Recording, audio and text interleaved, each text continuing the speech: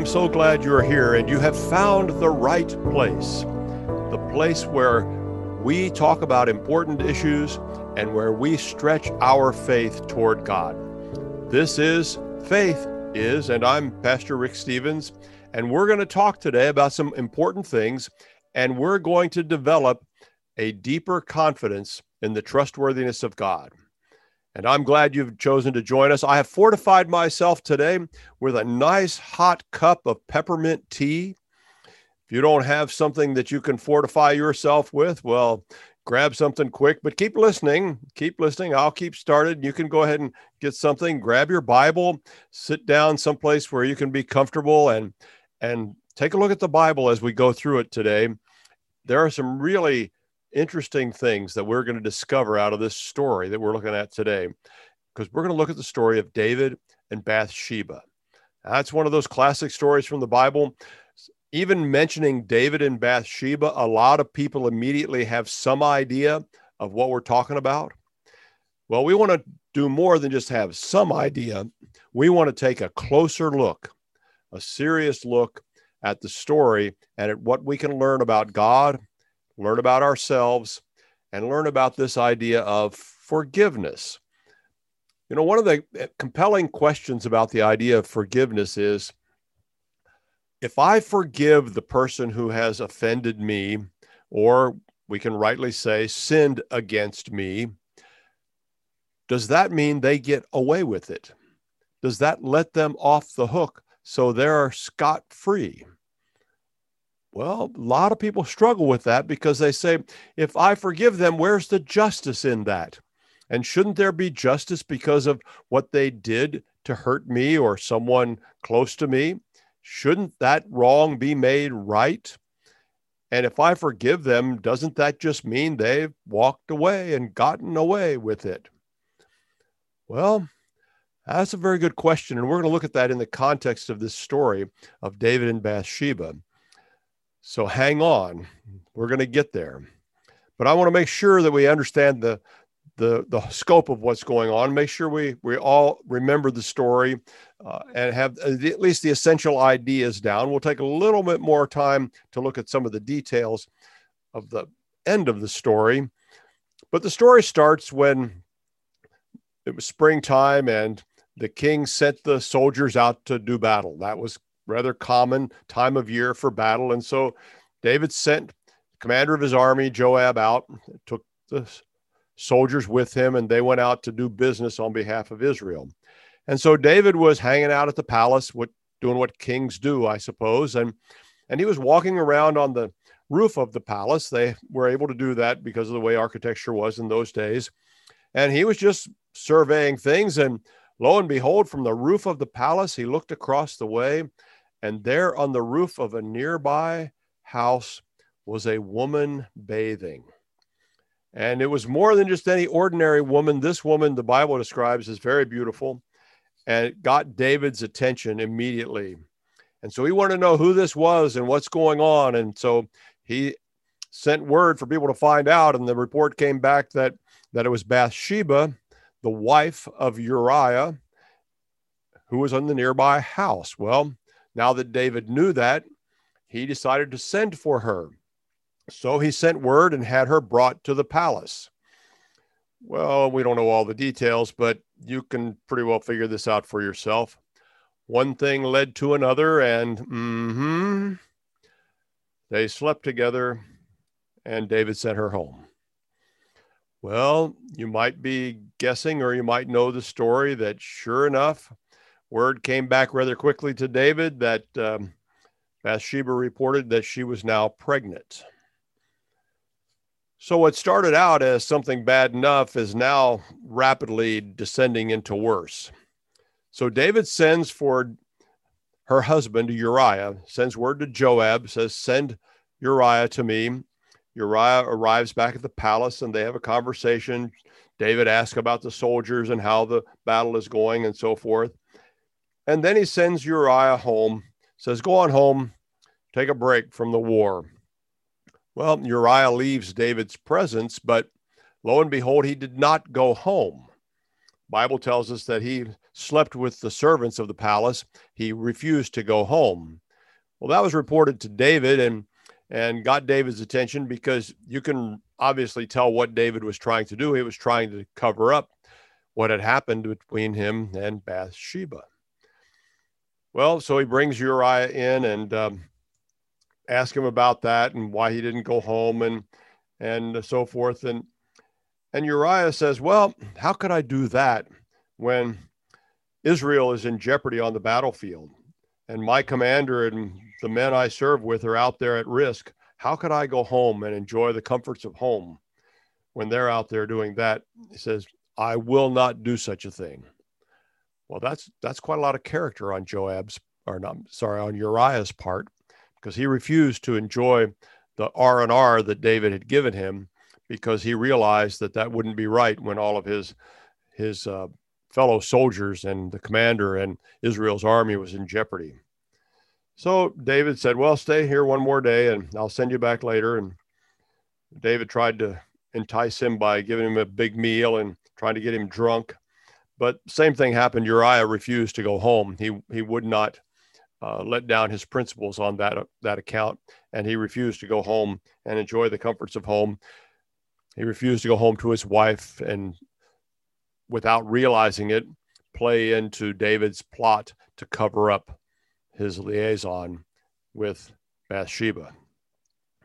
Well, realizing that that was not going to happen, David wrote a letter to Joab, the commander, and gave it to Uriah and said, deliver this to him.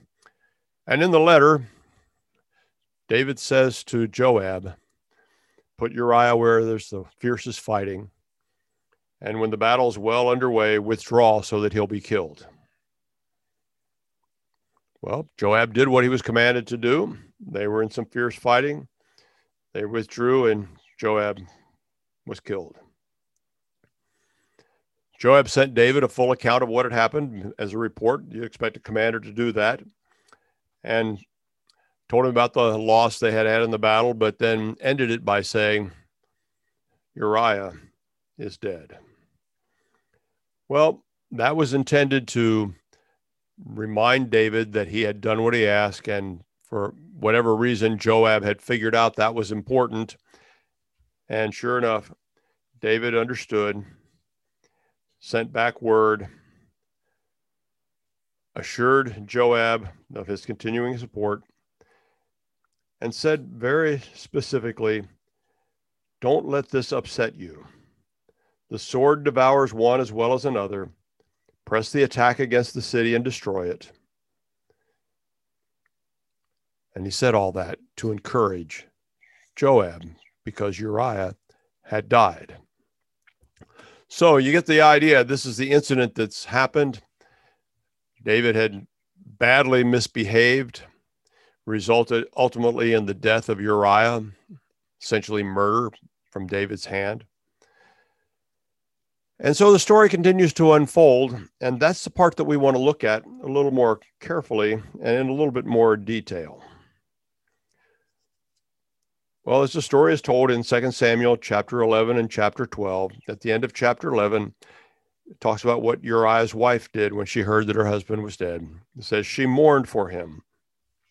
Well, that would have been appropriate in those days. That was what was the cultural practice when a spouse died, when a husband died. Bathsheba would mourn for Uriah. It was probably about a 7-day period that she mourned. And the Bible says that at the end of that period, David brought her to his house. She became his wife, and she gave birth to a son. However, at the end of chapter 11, in verse 27, there is a sentence that rivets our attention, and it's this: the thing David had done displeased the Lord. The thing David had done displeased the Lord. Well, that's the way the NIV puts it. Another English translation said it upset the Lord, but two other English translations, and I didn't survey all of them, I just surveyed these few to get a sense of it. And really, to say displeased and upset may not be strong enough. Translators might argue over that, but this is what got my attention when these other English translations said, "The Lord considered what David had done to be evil." That is a strong statement. The Lord considered what David had done to be evil. We want to be careful not to be the recipients of that kind of conclusion from the Lord, don't we? And it had profound impact on David and David's household, what he had done. David tried to cover it up. Verse 25, he tried to encourage Joab that, well, these things happen. He didn't seem to take it as seriously as God did in the very next verse when the Lord saw it as evil. Evil. You know, we don't use that word evil often, but when we violate God's instructions about how to behave, we do that which is evil in the sight of the Lord. It's very interesting in the context of what we talked about last week when we talked about the person that God describes as a fool in Psalm 14. That person was described as a fool because of their behavior, because they act as if there is no God. They do corrupt things, vile things. We talked about that. Or I suppose we could say evil deeds. They act like they don't have to be accountable to God. And so they just do what they do as though there is no God. And David acted that way in this case. He acted as if there was no God, no accountability. But as we'll see, as it unfolds, as the story continues on, we'll see that God did hold him accountable. Yes, without a doubt, David did what the foolish people of Psalm 14 are described as doing. David abused his power. He put himself first. He wanted what he wanted, and he was determined to have it. And he did. He didn't care about the consequences to anyone else. He didn't care about Bathsheba, maybe what she wanted. He didn't care about Uriah. That didn't matter. He was going to have what he wanted, and he set about doing it. He acted the way the foolish man is described in Psalm 14. It's a stunning reversal for David, who has been a paragon of virtue up to this point in the Bible, who has acted for God in so many positive and commendable ways. But now we see a very different behavior, and that different behavior changes everything. It's really quite astounding, the impact that this one terribly unwise, evil act had on David, his family, and the kingdom that he was given to rule and reign over, the kingdom that the Lord gave him, who anointed him king. It's stunning. So let's explore what happened now. Well, we pick up the story 9 months later because we know that Bathsheba had been pregnant and had given birth to a baby, given birth to a son. And along comes God's prophet. People don't always like to see the prophets coming, but along comes this prophet, and he has a message for David. It's not just that he has a message for David. It's really fascinating because in chapter 12, verse 1, it's very clear that the Lord sent the prophet. The prophet's name was Nathan. The Lord sent Nathan to David. He didn't just show up because he happened to be making his rounds. It was very intentional that the Lord sent Nathan to David. Shouldn't miss that. And he had a message for David, and he had the message in the form of a story. Now, it's real interesting to me the way Bible stories can help us understand things. This story of David and Bathsheba is helping us understand some things. Well, Nathan the prophet comes to David and began to unfold this story to David and tell him the story to make his point. Story is a relatively simple one, pretty obvious for us to understand, and David seemed to catch on pretty quickly too, at least in part. But the story was about two men, one rich man and one poor man. As Nathan describes it, the rich man had large flocks and large herds. He was a very wealthy man, had plenty of livestock, and a lot of times in those days, wealth was measured by the size of one's flocks and herds. On the other hand, the poor man had only one small ewe lamb. The poor man had bought this lamb and had raised her. The lamb was like a child to him. Now, some of us understand that because we have pets that are kind of like children to us. So we get the idea of the importance of this lamb, the affection that the man had for the lamb, the value the man placed on that lamb. As Nathan continues the story, he says that the lamb ate food from the meager food the poor man had. He shared his food with the lamb. Even says that the lamb drank from the poor man's cup and even slept in his arms. Indeed, the story unfolds, and this lamb that the poor man had was like a daughter to him. Like a daughter to him. Well, a traveler happened by to visit the rich man, and as a result, he had certain hospitality obligations, and he wanted to provide a meal for his guest. But the rich man didn't want to take one of his own animals. I mean, remember, he had large flocks and herds. He had plenty. But he didn't want to take one of his animals for a meal, so he took the poor man's lamb to prepare a meal for his guest. At this point in the story, David responds with absolute fury. He is enraged at the rich man for what he did.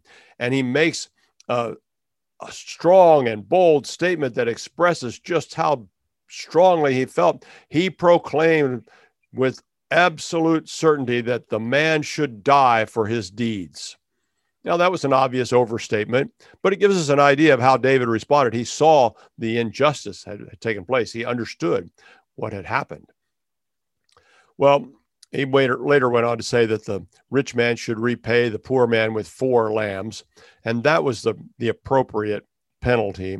That was consistent with the commandment from Exodus 22:1 that when someone stole another person's sheep, they were to make restitution, to restore it, to make it right by returning 4 sheep to the person for the one they had stolen. So David did get that right. And part of the way we need to understand the story is that kings in those days were expected to render wise judgment. So when something came before them, and this story would have been exactly like that. Remember, David didn't know that it was a parable. And so he would have been expected to render the wise judgment that kings are supposed to have. And so David rightly judges the rich man was very wrong in this story and needed to be corrected. But it's also interesting that David wasn't wise enough to see himself in the story. So no sooner had David come to the conclusion that the rich man should die and then back down to give more sense to it and say he should give him, the poor man, 4 lambs, then Nathan turned to David and said to him, "It's you. You are the rich man." David began to understand. David began to see that no one is above the law of God. Everyone is responsible for their behavior. And Nathan goes on to give him more words from the Lord. The Lord said through Nathan to David, "I anointed you king." Now, that's a pretty big deal. Only one person king, and God chose him. I anointed you king. God goes on, "I rescued you from Saul." And that's true too, because Saul made repeated attempts to kill David.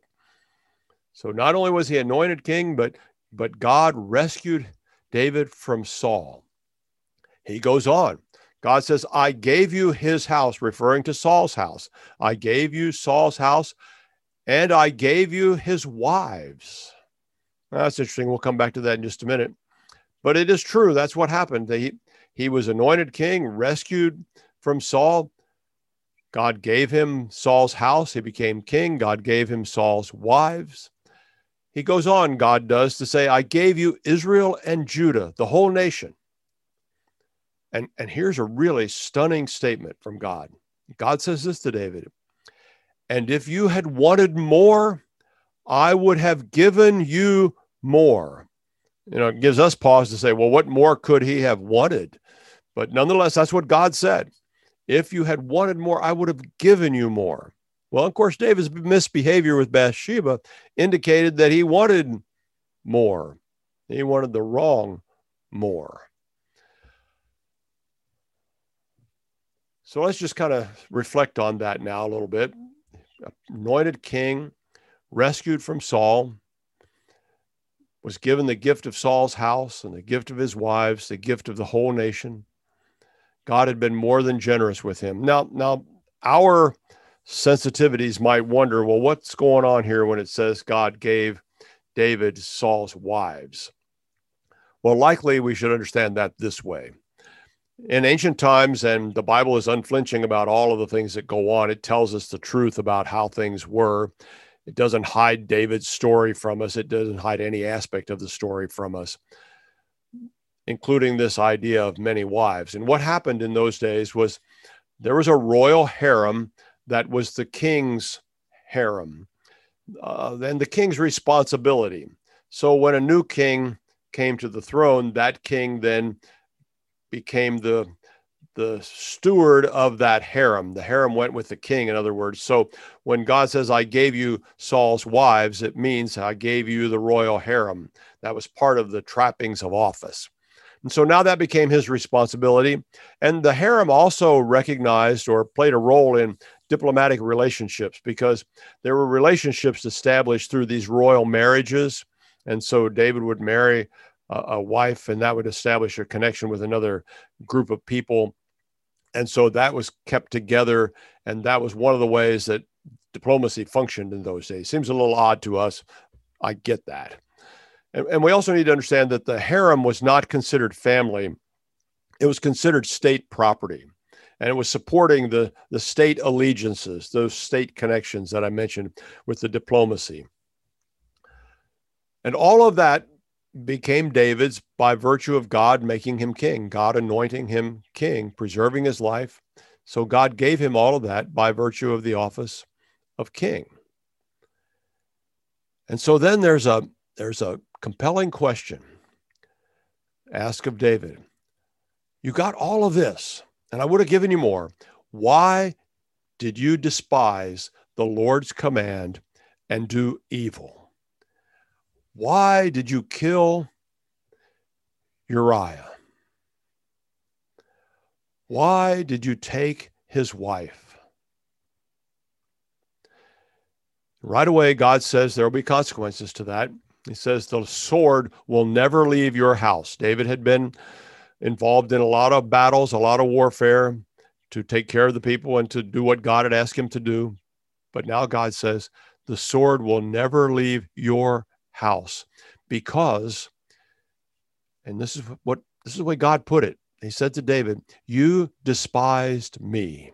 You took Uriah's wife. Now, it's very interesting that God makes that plain, that David took, when God had said earlier, I would have given you more, but God was not happy that David took and did not respect what God had said were the limits of behavior.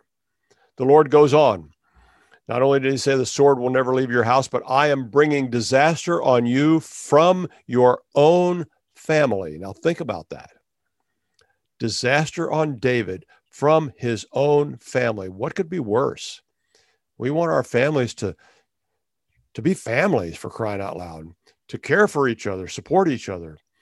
But now God says, I'm bringing disaster on you from your own family. Specifically, God says, I will give your wives to another while you watch. Oh, that's pretty serious. God says, this other person that he doesn't name here, he will sleep with them in broad daylight. In other words, for the world to see.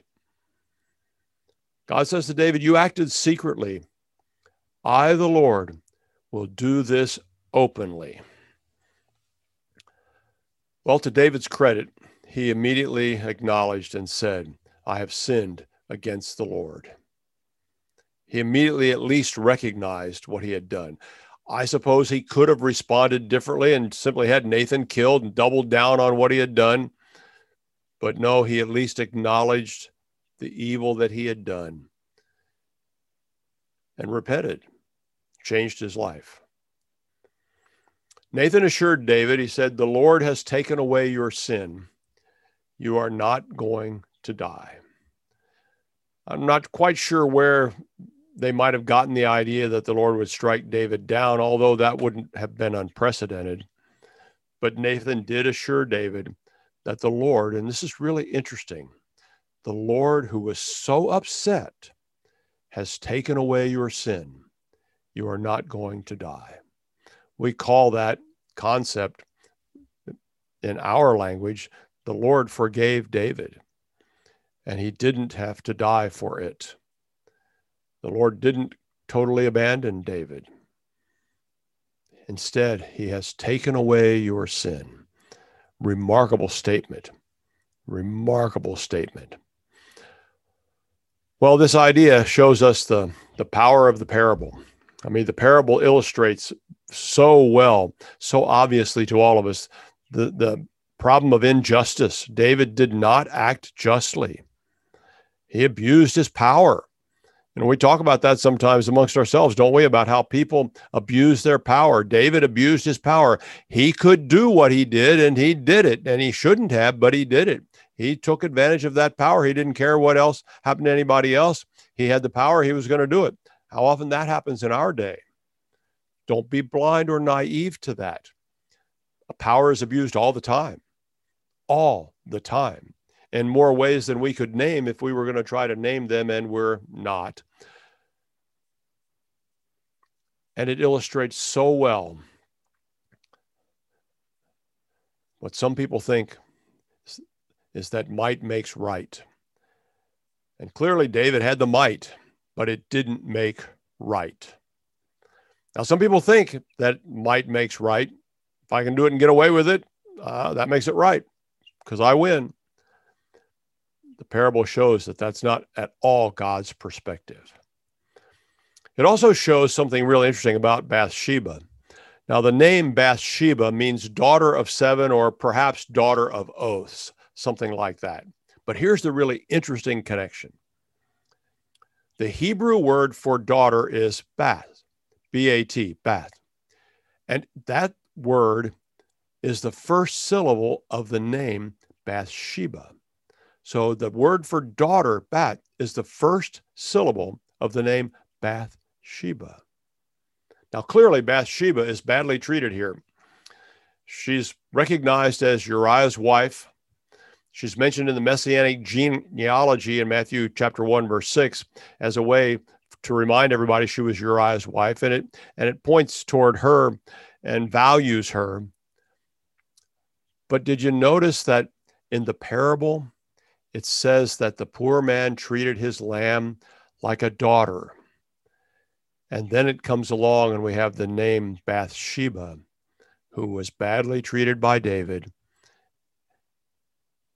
And it illustrates the connection that David took what was valuable to Uriah. In the same way, the rich man took what was so dear to the heart of the poor man. Really stunning, simple wordplay that tells us so much about the power of that story that Nathan told David. In some ways, the power of those parables speak to us in our day, those parables all through the Bible. Well, that's kind of an overview of the whole story, and we're going to take a look at some more detail of what God said to David and of the consequences of what happened in this story, and they were not pretty at all. And we want to then get into answering the question, the important question. If we forgive someone, does that mean they get away with it? What is forgiveness all about? And let's dig a little deeper. Let's explore it a little more fully, because we need to understand it and we need to forgive. So if you struggle with forgiveness, don't go away. We're going to talk about it, And hopefully we're going to help you have confidence in God so that you will forgive. So take a break. We'll be right back. I'll see you then.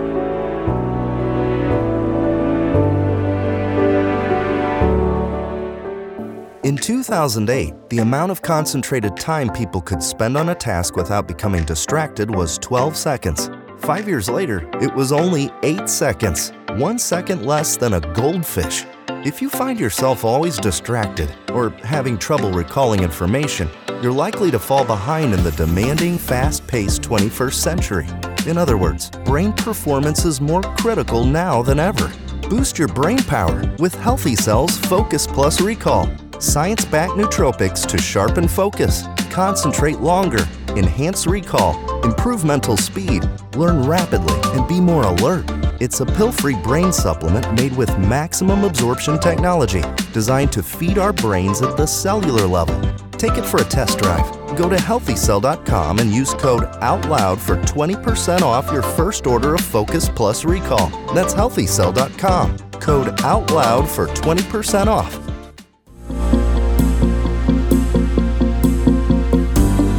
AmericaOutloud.com is the alternative from the agenda-driven globalist. Here, we take on the challenges of our generation so that we can preserve future generations. On-demand podcast or real-time talk radio with our streaming apps on Apple, Android, or Alexa. America Out Loud Talk Radio. Liberty and justice for all.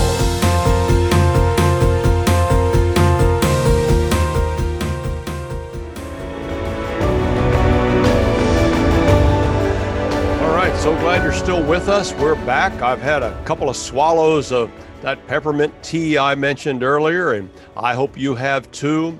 I hope you're ready to explore this a little bit more fully, because we're going to get to the question of really prime importance.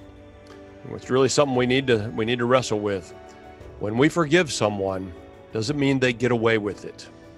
What's really going on with this concept of forgiveness as the Bible talks about it, and as David experienced it? Because in our story, God said to David, "The Lord has taken away your sin." In other words, God forgave David. Well, I'm Pastor Rick Stevens. This is Faith Is, and we've been exploring this idea and other ideas from the story of David and Bathsheba, where David misbehaved. It resulted in all kinds of terrible things. It's a very ugly story, and the ugliness continued. And we're going to talk a little bit about that in terms of the consequences of David's behavior. Before we do that, I want to make sure that I give a shout out to my church, Diplomat Wesleyan Church in Cape Coral, Florida. They help us do these programs together, and they support what we do, and I'm grateful for that. And I should tell you that there are many people in our church that model excellence when it comes to forgiveness. As a group, I have seen that our church does not hold a grudge, and that's really commendable. It's not true every place, because people struggle with forgiveness. That's why we're talking about it. But I want to give a shout out to them and thank them for that.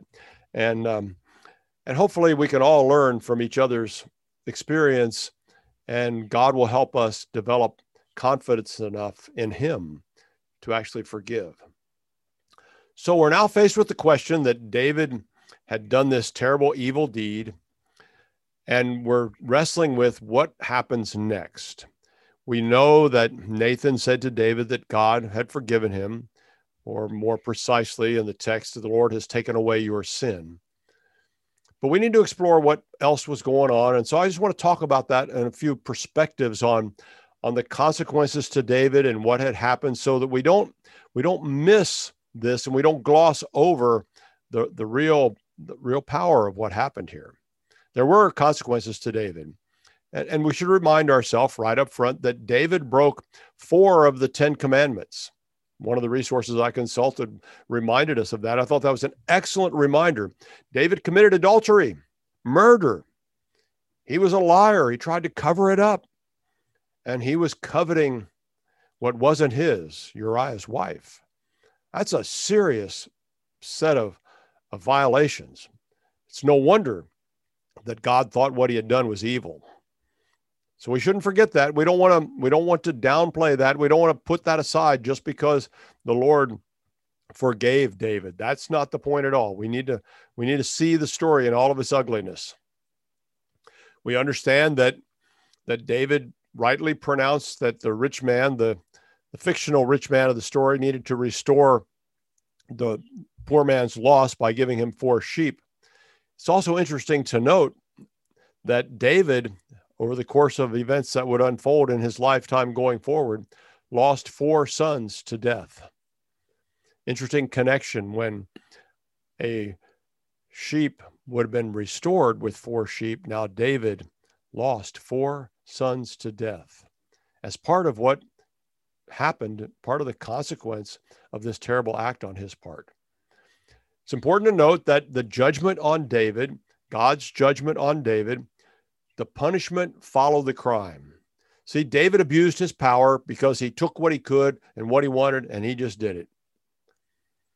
And later in his life, he would see his power challenged by a serious rebellion from within his own household. That kind of follows the idea that God said the sword would not leave his household. So David abused power and he saw his power challenged.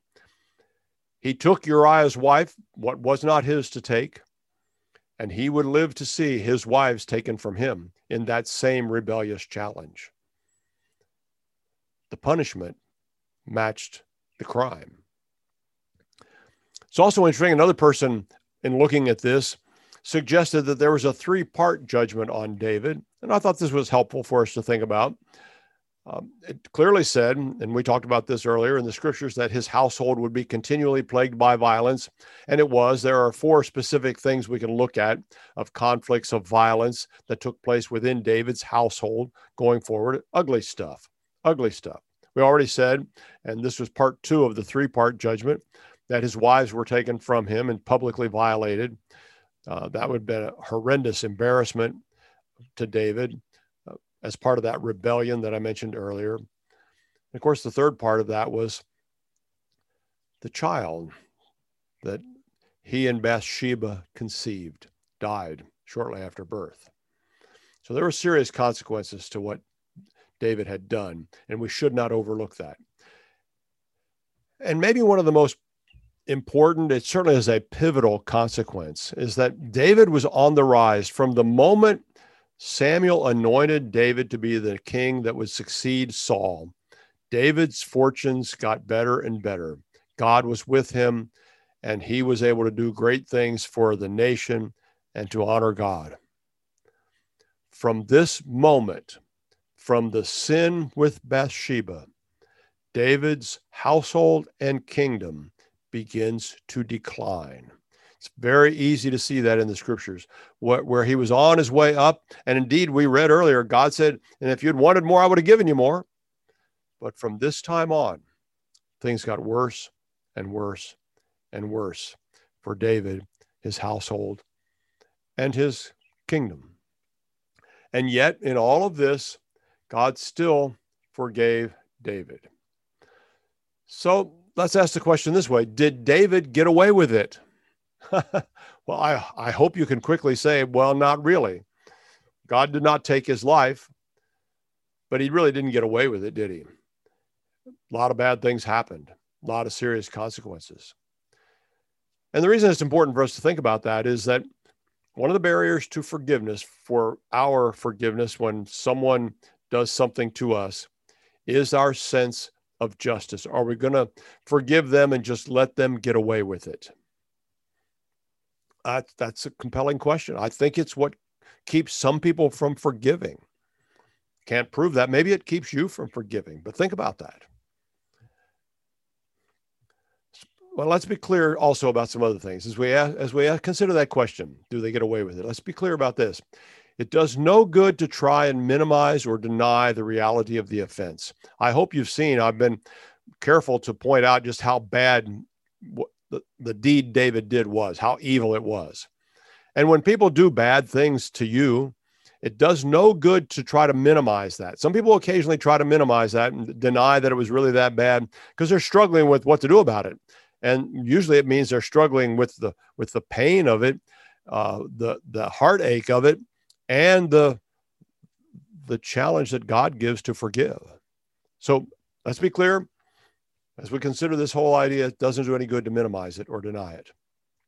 It also, on the flip side of that, does no good to keep rehearsing the offense in our hearts. Because let's be clear, straight up, right up front, God expects us to forgive. Maybe most of us realize that, maybe not, but that's clear from the Bible. If you go no further than the Lord's Prayer is clear. Forgive us our trespasses as we forgive those who trespass against us. God is calling us to forgive. So again, thinking about all this, did David get away with it? When we forgive, do our offenders get away with it?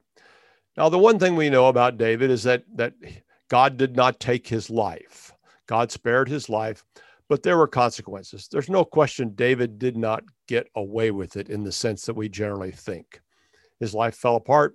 Everything went downhill. Pre-Bathsheba, things were great. After all this, not so much. So thinking about us and our challenges, when we forgive, do our offenders get away with it? See, I will say again, I think that question tends to quench forgiveness because we have this sense of justice.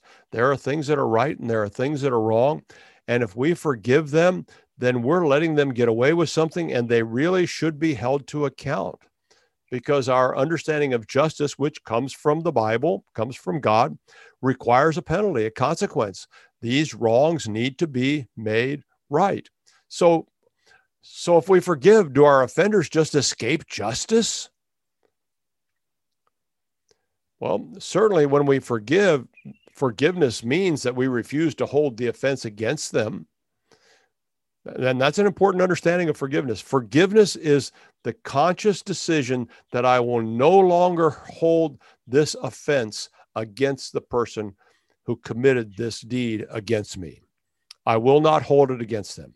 I refuse to. So when we do that, when we refuse to hold it against them, the answer is yes, they escape our justice.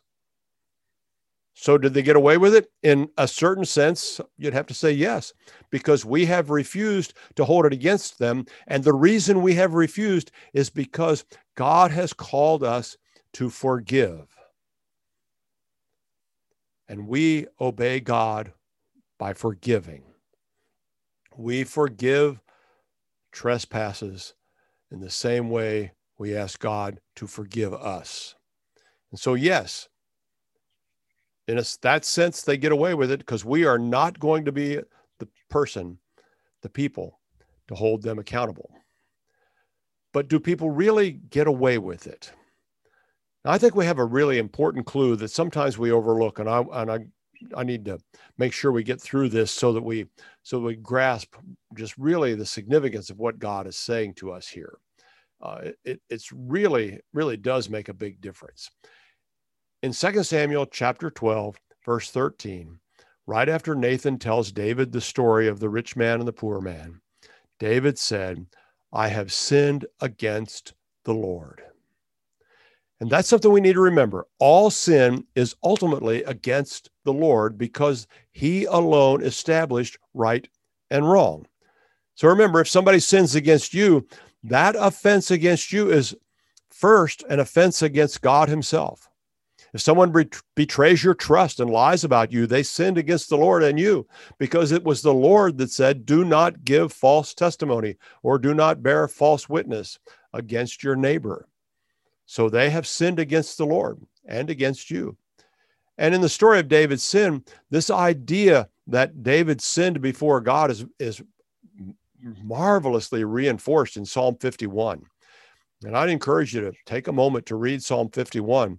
And maybe that can be your prayer. If you're struggling with forgiving someone, maybe that's the way for you to help work through that in your heart because it's really significant how David poured out his soul to God, poured out his heart to God when his sin was exposed. And Psalm 51 was David's response to God. So it's very important when we consider this idea, do people get away with it, to recognize that sin is an offense against God. So do they get away with it? Well, then the next question is, what has God done about sin? Because if they sinned against God, then God is the one to hold them accountable. And what God has done about sin is this from John chapter 1, verse 29, behold the Lamb of God who takes away the sin of the world. Classic verse, the Lamb of God who takes away the sin of the world. Remember, God took David's sin away. Nathan told him that.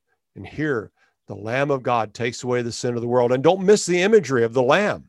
Remember, in Nathan's parable, the poor man's lamb was like a daughter to him. And here, God treats Jesus as a dearly loved son. Remember, at Jesus' baptism, God said of Jesus, "You are my son, whom I love. With you, I am well pleased." You can see the connection here. You can understand what's going on, and you can begin to get the imagery of the Bible. Let your imagination kind of soak in that a little bit. And then that most famous of verses from John chapter 3, verses 16 and 17. For God so loved the world, he gave his one and only Son, that whoever believes in him shall not perish, but have eternal life. For God did not send his Son into the world to condemn the world, but to save the world through him. And you see, God came to save, in the person of Jesus, the world from all sin. All sin. So Isaiah, when speaking of the coming of Messiah, said, "We all like sheep have gone astray, and the Lord has laid on him," referring to Jesus, "the iniquity of us all." The iniquity of us all. That means all sin was laid on Jesus. And we shouldn't forget that. We need to remind ourselves. It was our sins. As good as we think we might be, we stand condemned before God. Our sins, until we repent. All sin means the sins against us. And what happened was when Jesus went to the cross and took on himself the sin of the world, as described by Isaiah, that meant our personal sins, the things that we've done that we shouldn't have done, and the sins that people have committed against us. All sin is pretty inclusive. It means all. So the question is then, do we get away with sin? Well, not entirely, because sin is bad for us. That's why God says don't do it. It has its consequences. And physically, we all die one day. And death entered the world when sin entered the world. So there's that consequence. Does anyone ever get away with sin? Well, sin is bad for all sinners. That's why God says don't sin. So we need to understand that it's a bad thing, and we need to avoid it. It has consequences. It has consequences for us when we do what we shouldn't, and it had consequences for Jesus, the Lamb of God. But see, God realized that something had to be done to make the wrongs of sin right. And Jesus died for sin, and in dying for sin, he atoned for our sin, for all sin. He died so that it would be possible for us to be forgiven. God forgives, and we escape the penalty that results from sin because the penalty shifted to Jesus. See, it wasn't as though we got away with it. It's as though someone else took the responsibility for it. See, and that's how we need to think about the people who sin against us. They also sinned against God, and God holds them responsible for that because fundamentally, foundationally, when we sin against God. But God didn't stop with that. He offers to handle the problem, the justice of the situation, the resolution of the problem. And he asks us to forgive our offenders and to trust him to make the wrongs right. Do you trust God enough to forgive? Faith is absolute confidence in the trustworthiness of God. Absolute confidence in the trustworthiness of God. It's an important thing for us to think about. Do we trust God enough to believe him when he says we need to forgive, and trust him enough to handle the justice of the situation? See, we forgive our offenders and we say to them and to God, I am not going to make them answer to me. Oh, we might want to make them answer to us. I get that. A whole lot of us would say, yeah, I sure would like to get them. I'd take care of them. I get that. But that's not what God is asking us to do. He's asking us to trust him enough to forgive our offenders and trust him enough that he will handle the justice of the situation. He will make the wrongs right. And it started at the cross when Jesus took on himself the sin of the world. We should not minimize that. In fact, I think we have kind of forgotten that when it comes to this idea of forgiveness.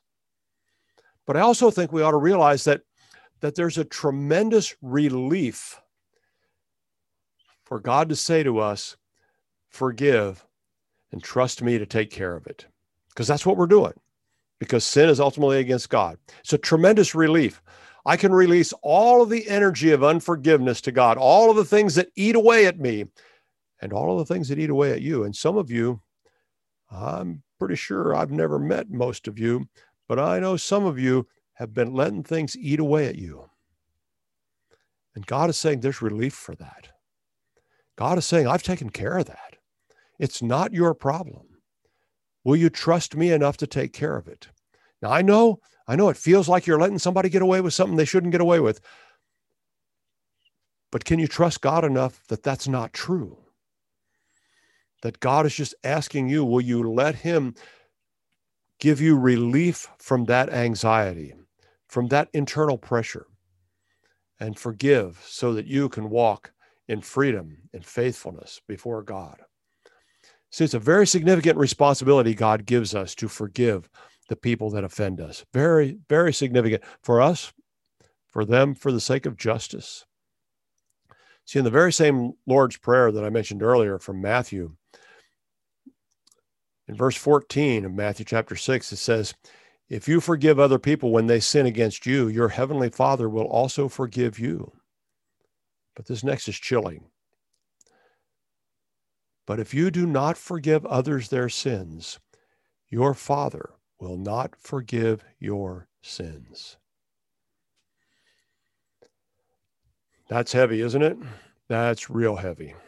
But we need to let that sink in a little bit, because in so many ways, the real issue, it seems, coming out of this story and really in a bigger sense as well, in so many ways, the real issue is, do we trust God enough to forgive? Do we trust him enough that we know he will take care of it and he will make the wrongs right? And do we have enough recognition that sin is a problem for everyone? And just as I need God's forgiveness, so does my offender need God's forgiveness. And are we willing to open our hearts to the heart of God and say, God was willing to take on himself at the cross the horror of sin, so that we did not have to ultimately bear the consequence of that, so we could be forgiven. And that includes the people who have sinned against us. See, holding people responsible for sin really is God's problem. Now, I know it feels like our problem because they did it to us. I get that.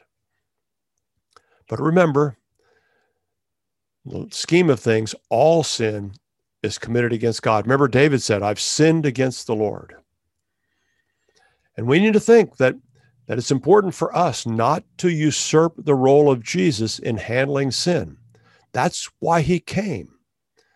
And he was the only one who could handle it. That's why God gave his only son to save the world.